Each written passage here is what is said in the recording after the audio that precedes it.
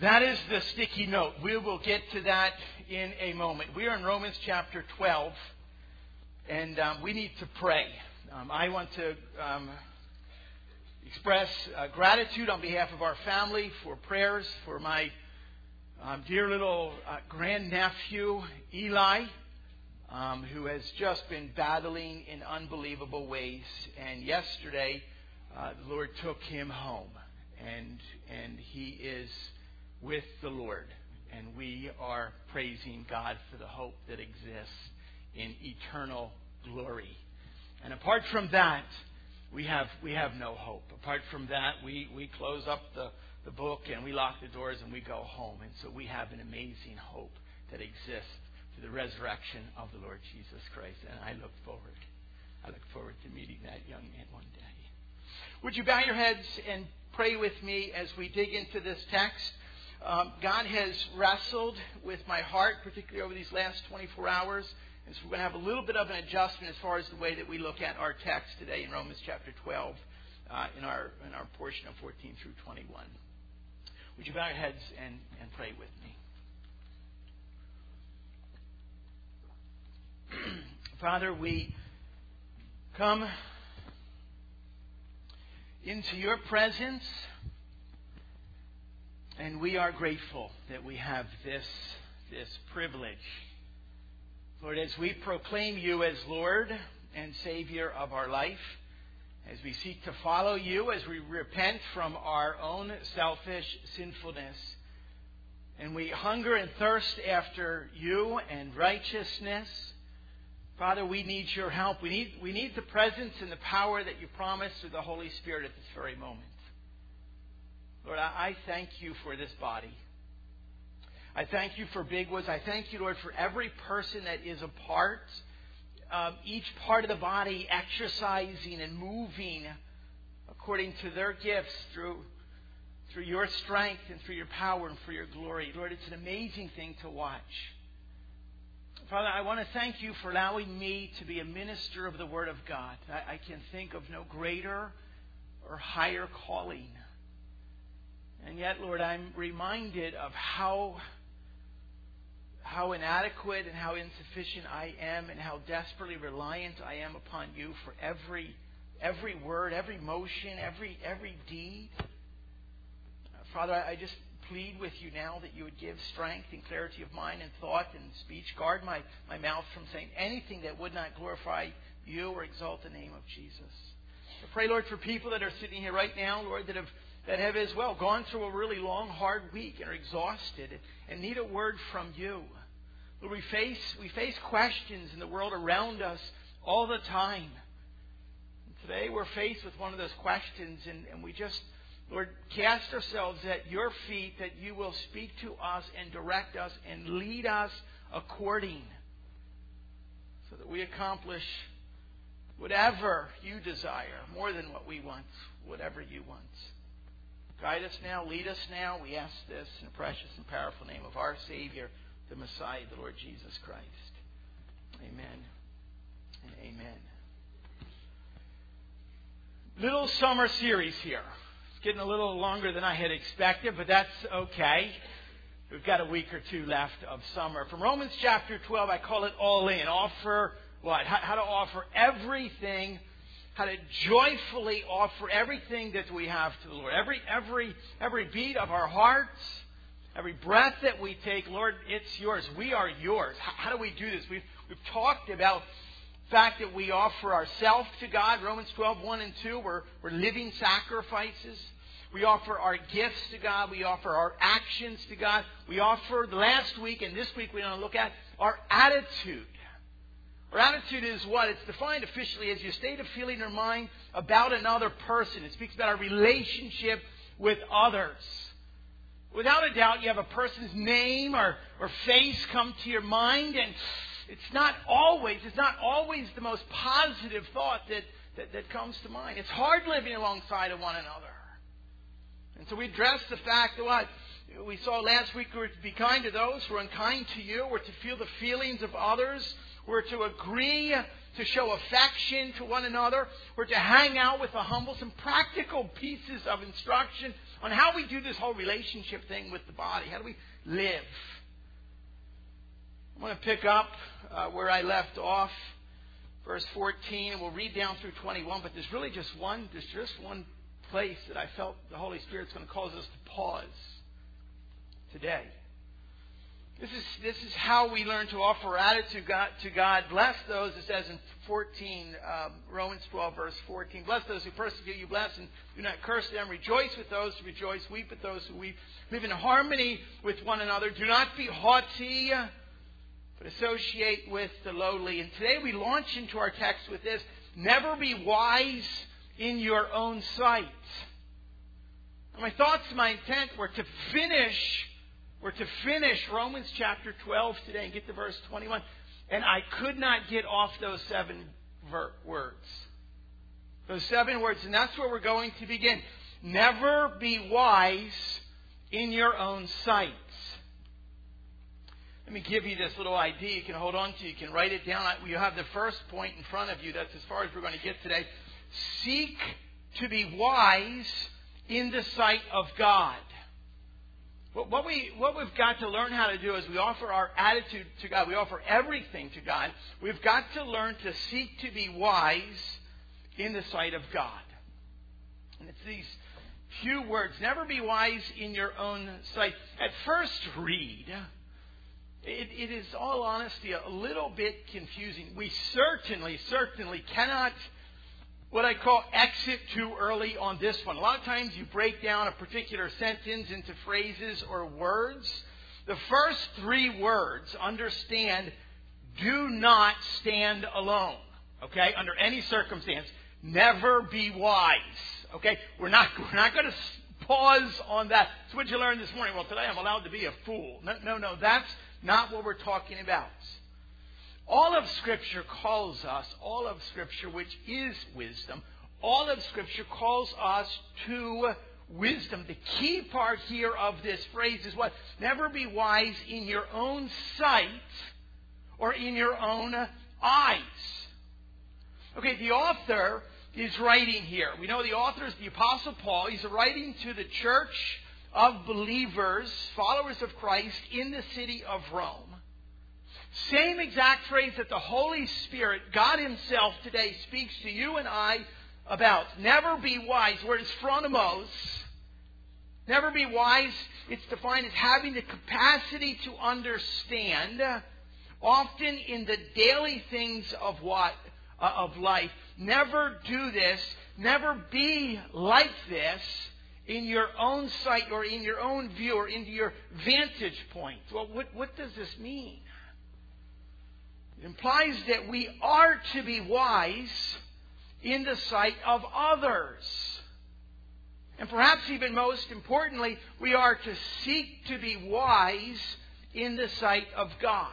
Understand that we can be wise in the sight of others, but not wise in the sight of God. But if we are wise in the sight of God, we are always going to be wise in the sight of others. So where do we go here? What we have to do is learn to look at life.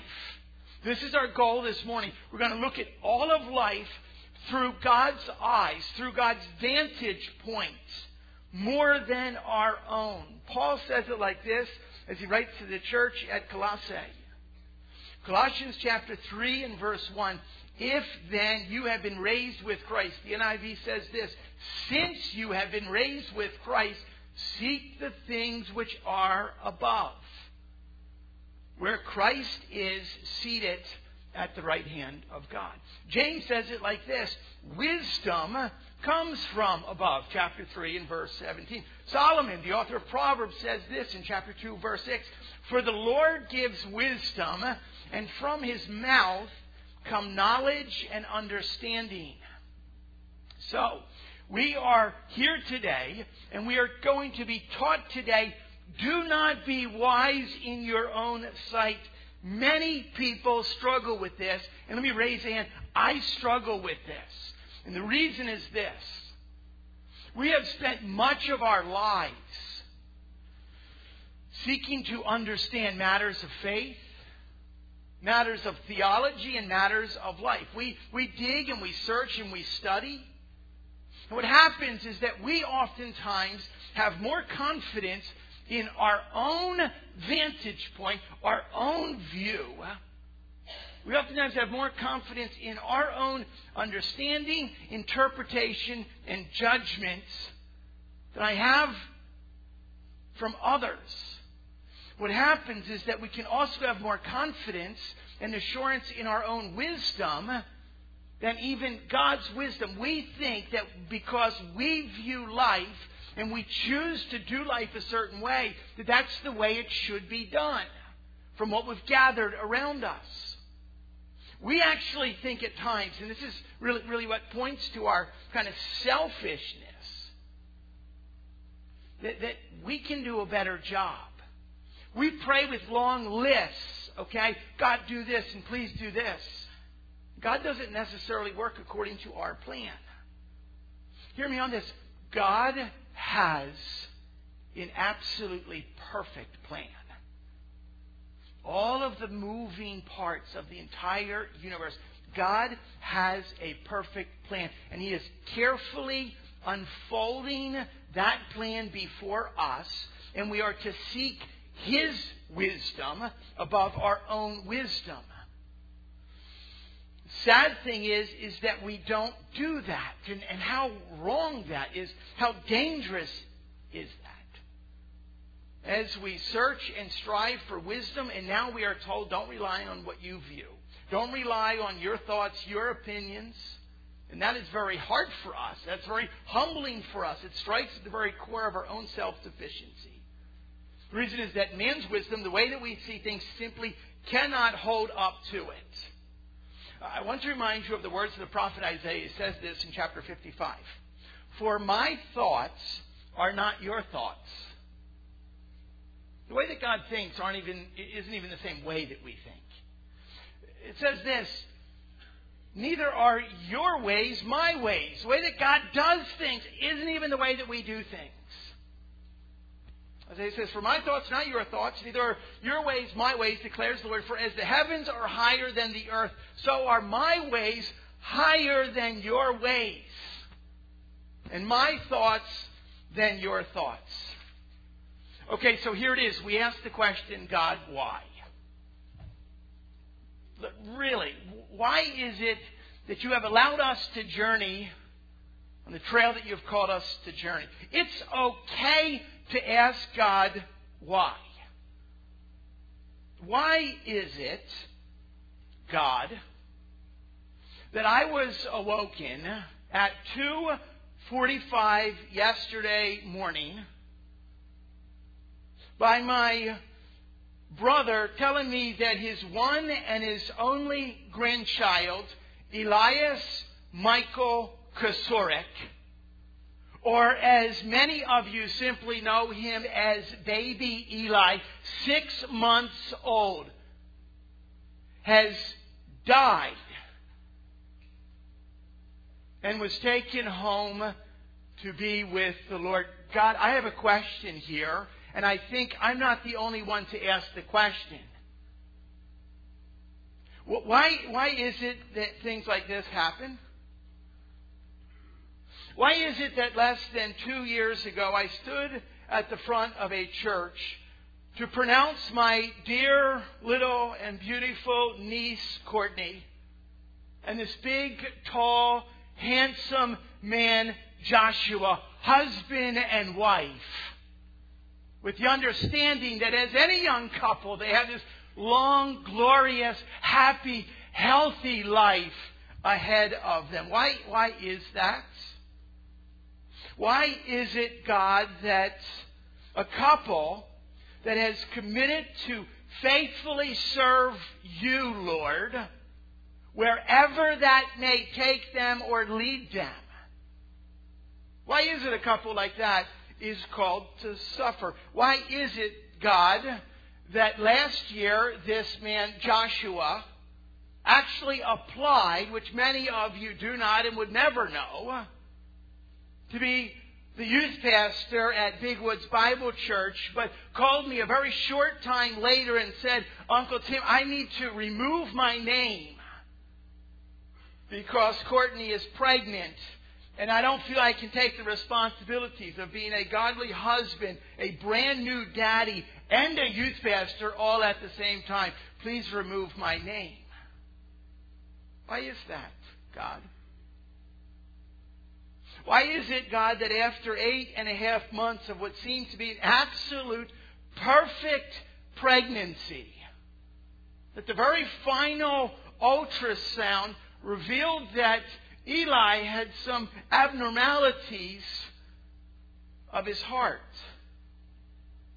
Why is it, God, that after doctors and physicians consulted, it was determined, although Eli, as we all know, all of us, all of life is fearfully and wonderfully made, why is it that he has actually several major heart defects, a rare combination of aortic stenosis and enlarged left ventricle and mitral valve regurgitation? Why is it, God?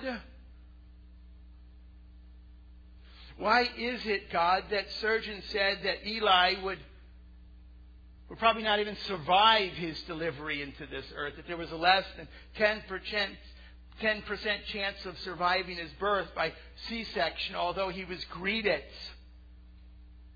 on February the 19th with a team of 25 nurses and doctors and medical staff? Why is it that he survived the last 6 months with 2 major heart surgeries, even growing and getting strong enough to go home for an entire month to be with his mommy and daddy and sleep in his brand new nursery for the very first time? Why is that? Why is it, God, that hundreds upon hundreds upon hundreds of people, many of them sitting even here at this very moment, were praying for Eli, literally in dozens of countries around the world? Why is it that they were praying for his heart to be healed and his lungs to be strong enough? And yet, why is it, God, that in your plan, in your wisdom, in your view, God, and in your vantage point, you decided to take this little boy home? Why? Am I the only one who's ever asked questions like that? No.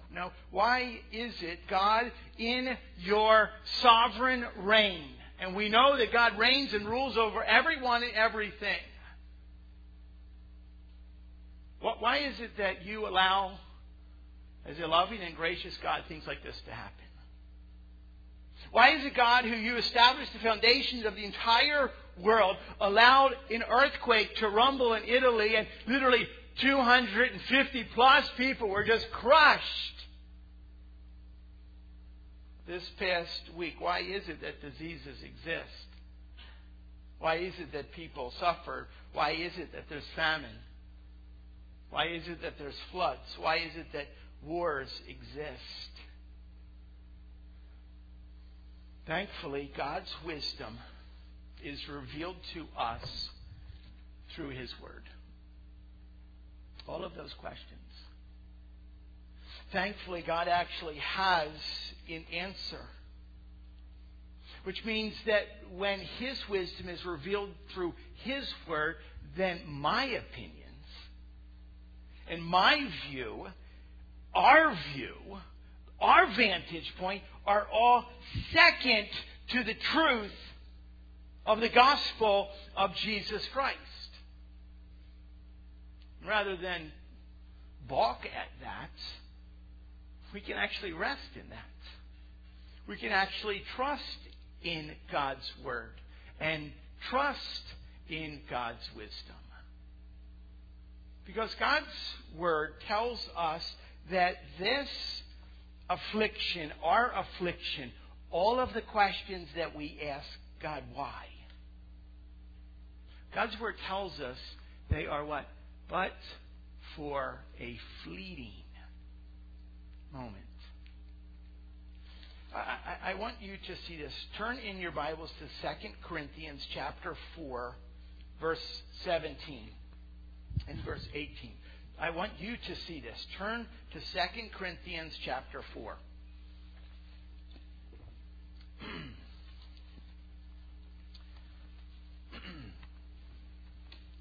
Here it is.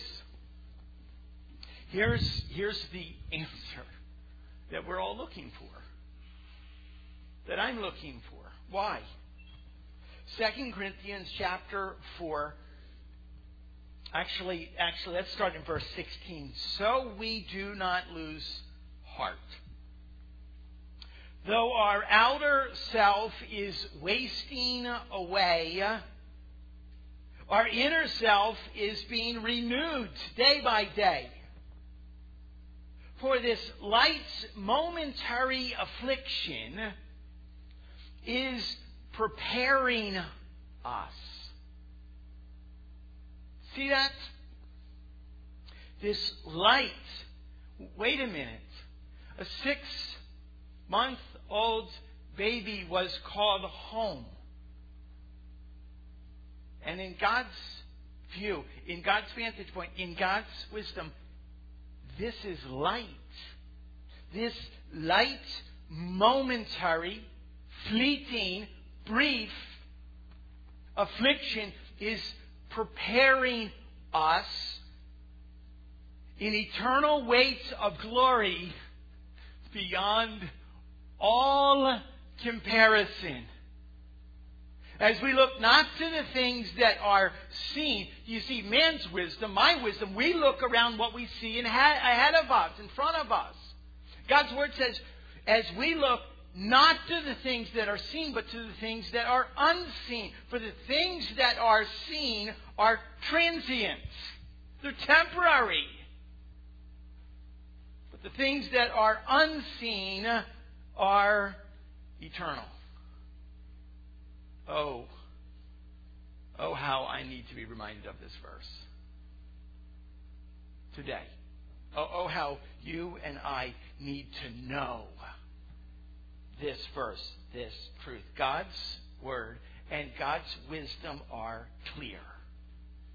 Here it is. Do you realize this? Every single second of pain that you have suffered in your life, every single hurt that you have ever felt, the ache in your stomach, that words, you can't even put into words the ache and the sadness. Every single second of the grief and the hardship that you endure as you seek to be in obedience to your Father's will is what? Is actually producing something. It's doing something. And it's preparing you for what? For His glory. For future glory. For all of eternity. If you have suffered, and some of you here sitting today have suffered the loss and the death of a loved one, parents who are here today who have lost, I cannot fathom that pain. Our dear little niece and nephew have journeyed further than I have journeyed. Have journeyed further than any one of my siblings. Have journeyed further than my parents have ever journeyed. They've lost one closest to them, lost their own. If you have ever suffered through the pain of a divorce, a spouse just ran off and abandoned you and neglected you, was unfaithful to you, and you felt that ache and that pain and that agony. If even at this very moment your body literally is just racked and it reeks with illness and sickness, even at this very moment, if you have been mocked and ridiculed, made fun of, persecuted at some level because of your faith,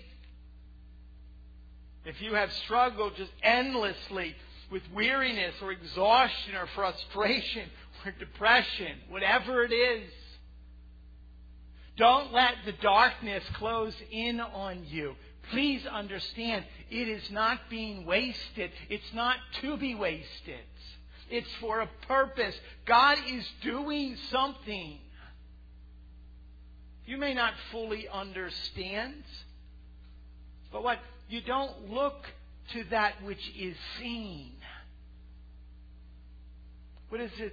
We look to that which is unseen. Know that, trust that, rest in that. God is preparing us for an eternal weight of glory that is beyond all comparison. We can't even fathom the greatness and glory that God has exist, waiting for us for all time.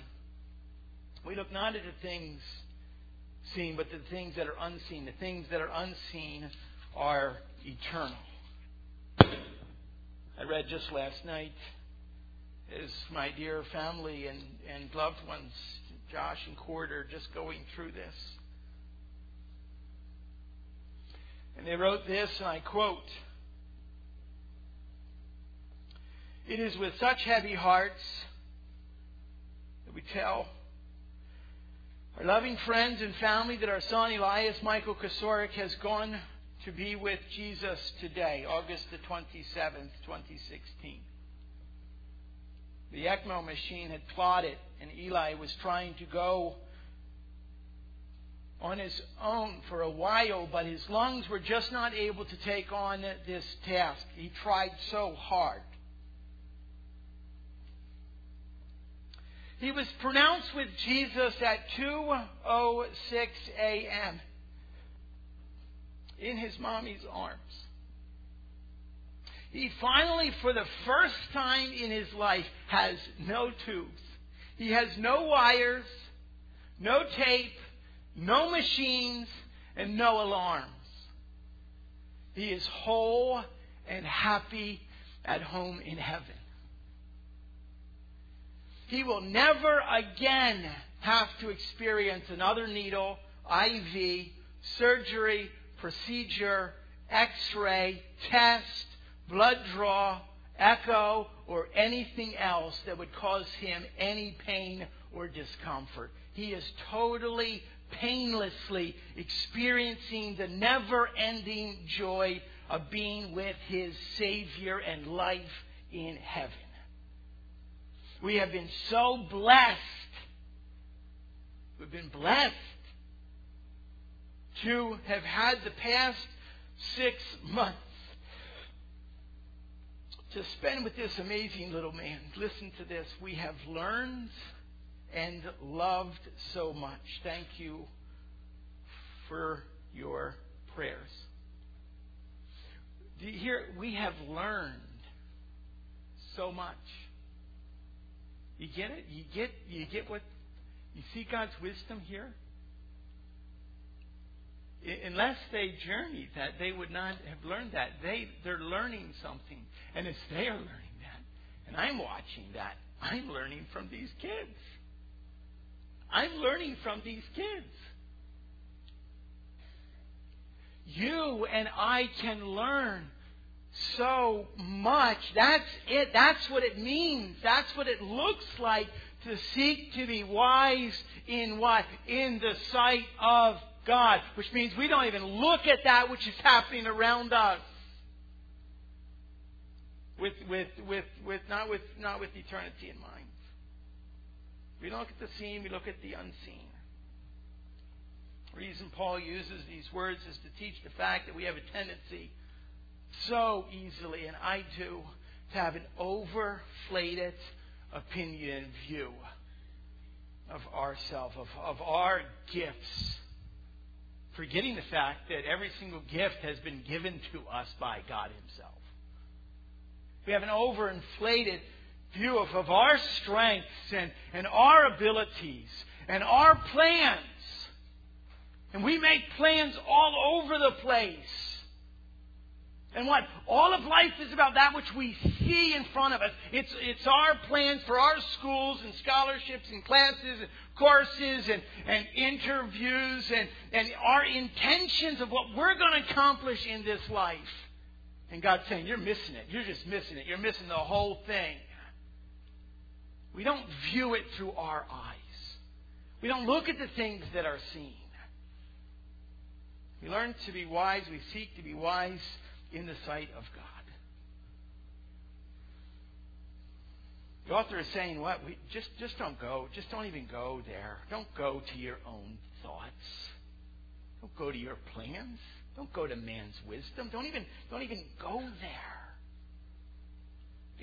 It prompts us to be this self-promoting, puffed up, egotistical person, an egotistical Christian, the self-promoting Christian, follower of Christ. It's just a contradiction in terms. True followers of Christ, what do? We promote Christ. I disappear in that.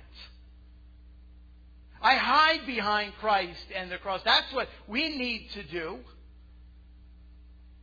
True followers of Christ promote Christ, which means that we are to live and we talk and we act in such a way so that people see Jesus. People hear Jesus. They don't need to hear me. They don't need to see me. They need to see Christ. And you are positioned here right now in your family, in your workplace, in your classroom, in your community. You sit on your bus with your friends. And what do? And I talk about it all the time. We think gospel. We think gospel. We think gospel. There was one all-knowing. There is one all-knowing, all-powerful God who created all mankind. He created everything with a spoken word. He created man out of the dust of the earth, and He breathed into him the breath of life. In His own image, God created male and female and set them in the garden. And it was perfect. And man chose to disobey. We move from Genesis 1 and 2 of creation to Genesis 3 to the ultimate fall. We're going to be studying that in our home groups, that you'll be taking a little sticky paper and you'll stick it on a day to learn about that in just a few moments. Man fell and what? As a result of that fall, that's why we face the hardship that we face today. Everything, every bit. Death and disease is a result of what? Is a result of man's sin. But God loved us. God saw you. God sent His own Son. I cannot imagine the pain of offering your own Son, who lived a perfect and a sinless life. God Himself in the flesh and form of a man died on the cross, and He paid the price of what? His Father's wrath that we deserve to bear. And He stepped in and He took it. There's one response that all of mankind, hopefully you've responded to the gospel by acknowledging the fact that you are a sinner and that Jesus is your Savior, and that you put your whole life, your whole faith, your whole trust in His hands. You repent from your sin and you follow Him in obedience. That's the good news. And with that, there's resurrection and hope of all of eternity. God is doing something. God is at work in the lives of people, even here at this very moment. And so we have what? We have a reminder. We have a reminder, what? Not to look through our own eyes, not to see the things that are seen, but realize that God is doing something even in the hardships that we face. And they are hard. We have the promise that God says He will never leave us and He will never forsake us. And we have the joy and the hope of eternal glory through the work of the Lord Jesus Christ. Prepare now for that time. God, we love You, and we ask that You would just give to us a renewed reminder of how to be obedient in every area of our life and offer our lives to You. We ask this in Christ's name. Amen. Matt and the rest of the team are going to come and sing a song. And what I want you to do, just to maximize the time here, you've got a little sticky note. Even if you filled out a card and we know where you're going, I want you to make that commitment, okay? You're not getting saved by filling out a piece of sticky tape, okay, paper. During that song, while we're singing this last song, I want you to come up with your name on that and stick it on the night that you're going to be able to connect, okay, with the home group. Home groups equal relationships, and that's what we do as a church of Jesus Christ.